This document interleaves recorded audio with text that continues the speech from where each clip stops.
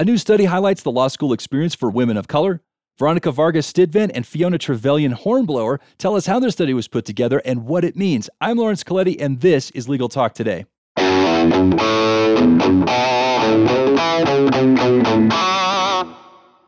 Hello, everyone. Welcome to the show. We're discussing the results from a study titled Women of Color, a study of law school experiences. And to help us out, we have Veronica Stidvent, who is the executive director for the Center for Women in Law at the University of Texas at Austin.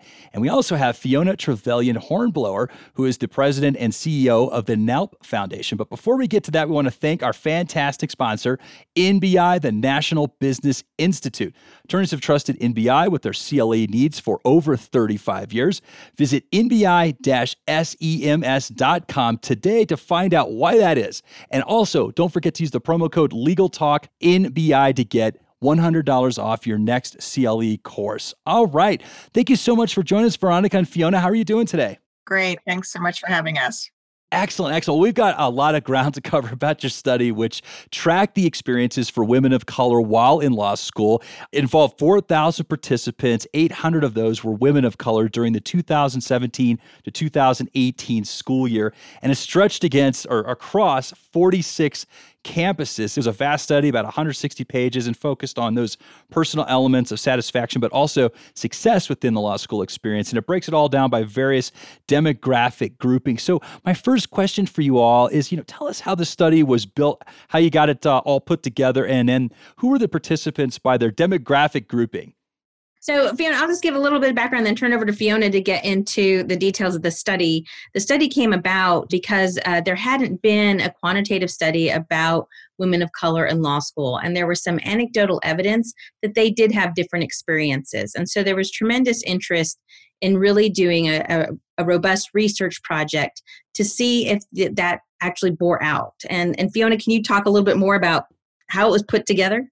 So the study project had a 32-member advisory board comprised of law school deans and former deans, faculty, administrative leaders, leaders from bar and affinity groups, including the American Bar Association and MCCA, diversity and inclusion professionals, law firm and corporate representatives, and experts on women in the law, diversity, and sociology. And they all worked together to develop the study and design the survey instrument, which was then vetted through the University of Texas's Institutional Review Board. All of the ABA accredited law schools in the United States were invited to participate. And then, as you mentioned, there were 46 participating schools who joined in this study. They actually distributed the survey link to their students and solicited their students' participation in the study. As I understand it was broken down into major parts: obtaining employment, satisfaction, perceptions of race and gender. But what were the major parts that were focused on in the survey? There was a lot of questions, as I understand it. It is indeed a very dense and very data-rich study. So some of the major things that the study looked at were satisfaction with the students' law school experience, future employment, factors they saw as important in obtaining future postgraduate employment, law students' interactions with various law school administrative departments, including things like career services, student affairs, financial aid, their interactions with faculty and their fellow students, and then looking at their educational profile, which means whether they came directly from law school or not, whether they had changed law school, what their expected class rank was, and then the all-important, how about financing for their legal education? We obviously not going to be able to cover all that. It's a very, very vast study. There's a lot of detail to it, but there was a few parts that jumped out at me that I thought were really important. Of course, the first one that caught my eye were factors for obtaining employment. So I want to talk with you about the results that you observed here, the differences in perceptions about the importance of grades versus the use of the career services department at your school between women of color and some of the other demographics.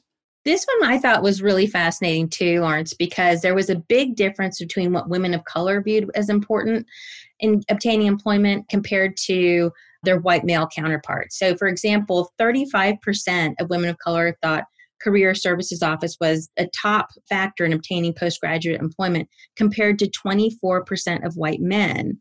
And conversely, 59% of white men thought grades were really important, and only 47% of women of color felt the same way. So you see there's this big gap in what these students think is the most important factor for obtaining their job after law school. And so that is a real opportunity for education by employers, by law schools, by career services offices to really help prepare students for the next step.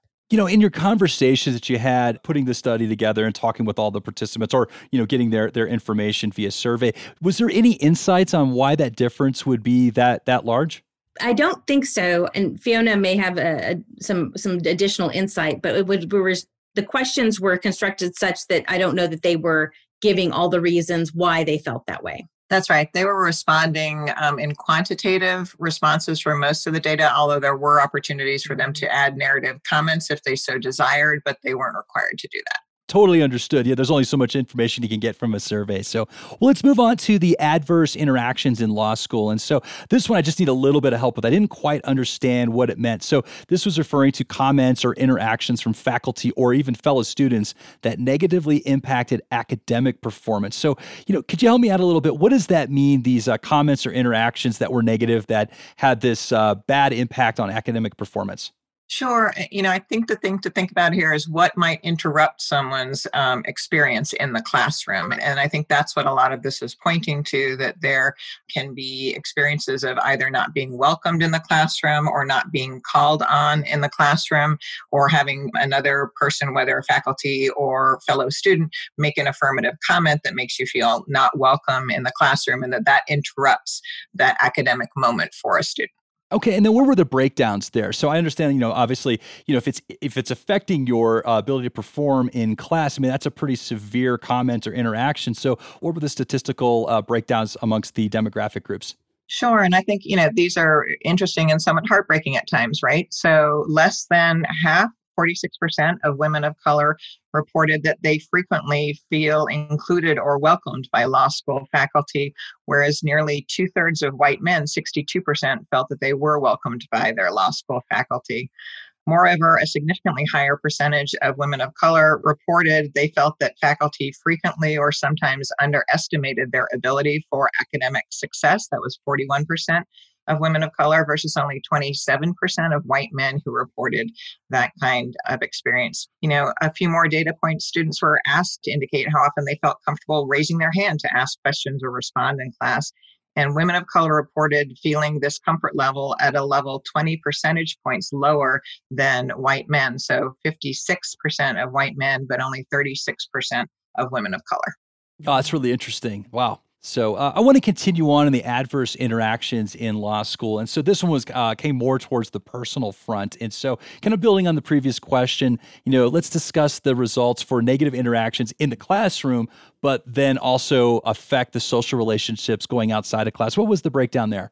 So, and I think it's important to sort of surface that the social interaction, component is particularly important in graduate schools like law school or like business school, because it's not only affecting the lived experience of the students, but these are where professional networks that will be particularly helpful going forward in their careers are also forged. So it's important not just to have that sort of cohort of peers, but that they are going to be long-term connections that can be valuable to folks in their professional development and evolution.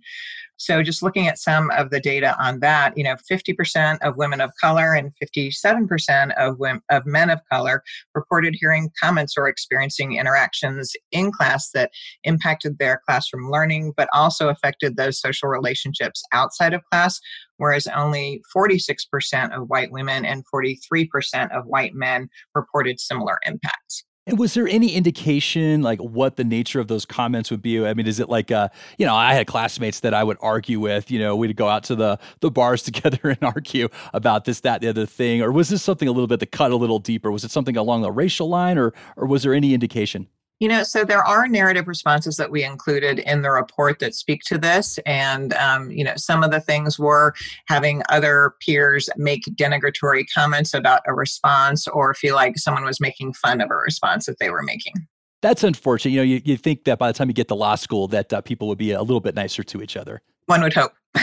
Well, let's talk. And you kind of got in this a little bit, the networking opportunities. And, I have learned this later in life, how valuable networking opportunities are.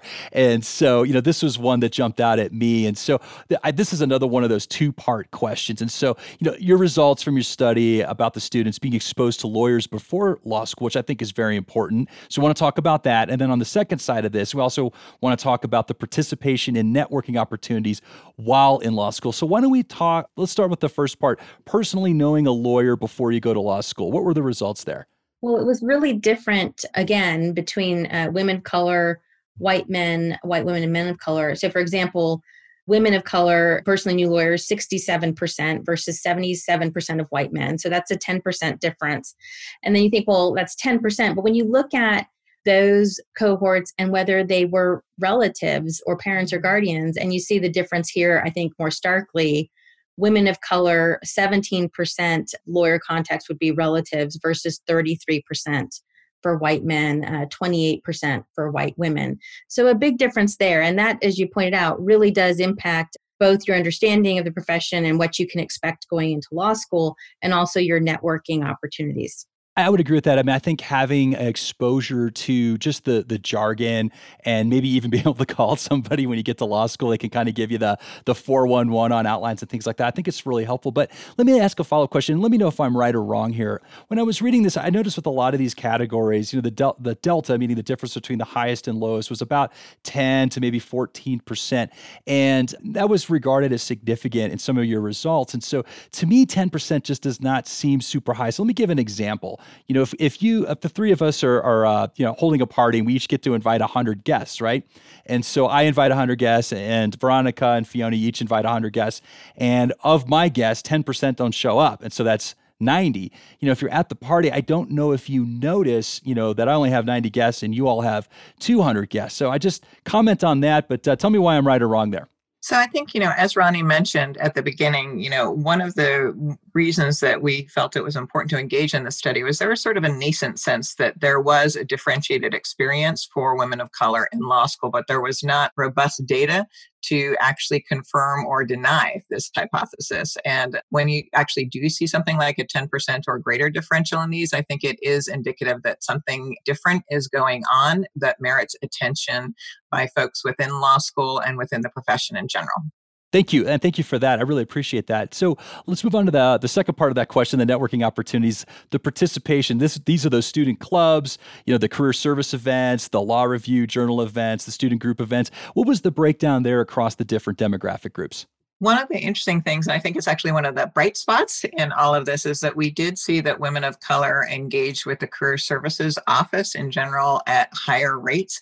And so I think that gives us a window into the way we could start to address some of these differentiated experiences that for students who may not have had access to the social capital, either through family or relatives or other folks, that there are systemic things that law schools or structures that they can put into place that can, if not fully compensate, at least be avenues for access for folks who have not had more exposure prior to getting to law school to these important networks and sources of information. Okay, well, we're running out of time, but I do want to close out with probably the most important question for both of you. I'd like to hear from each of you. And so, based on your participation, what you've learned from this study, do you have any recommendations for law schools to make things better?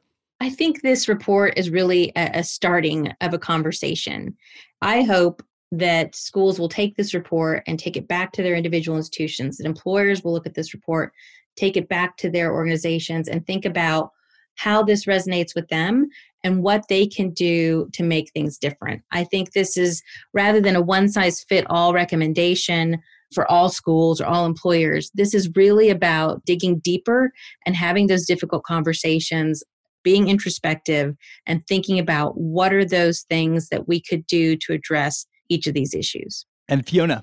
Absolutely. I think Ronnie is exactly on point. This report provides a baseline for those challenging and sometimes really tough conversations that need to happen on an institution-specific basis.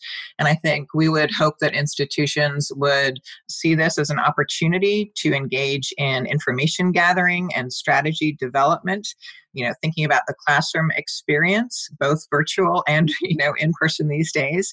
And to think also about opportunities for, shifts in pedagogy, the way faculty are trained, and also deploying this report or some of its findings with some of those student-facing areas like career services and student affairs, D&I, and academic support to make sure that there is, a really intentional and thoughtful approach to ensuring that there is opportunity for all of the folks who come to law school.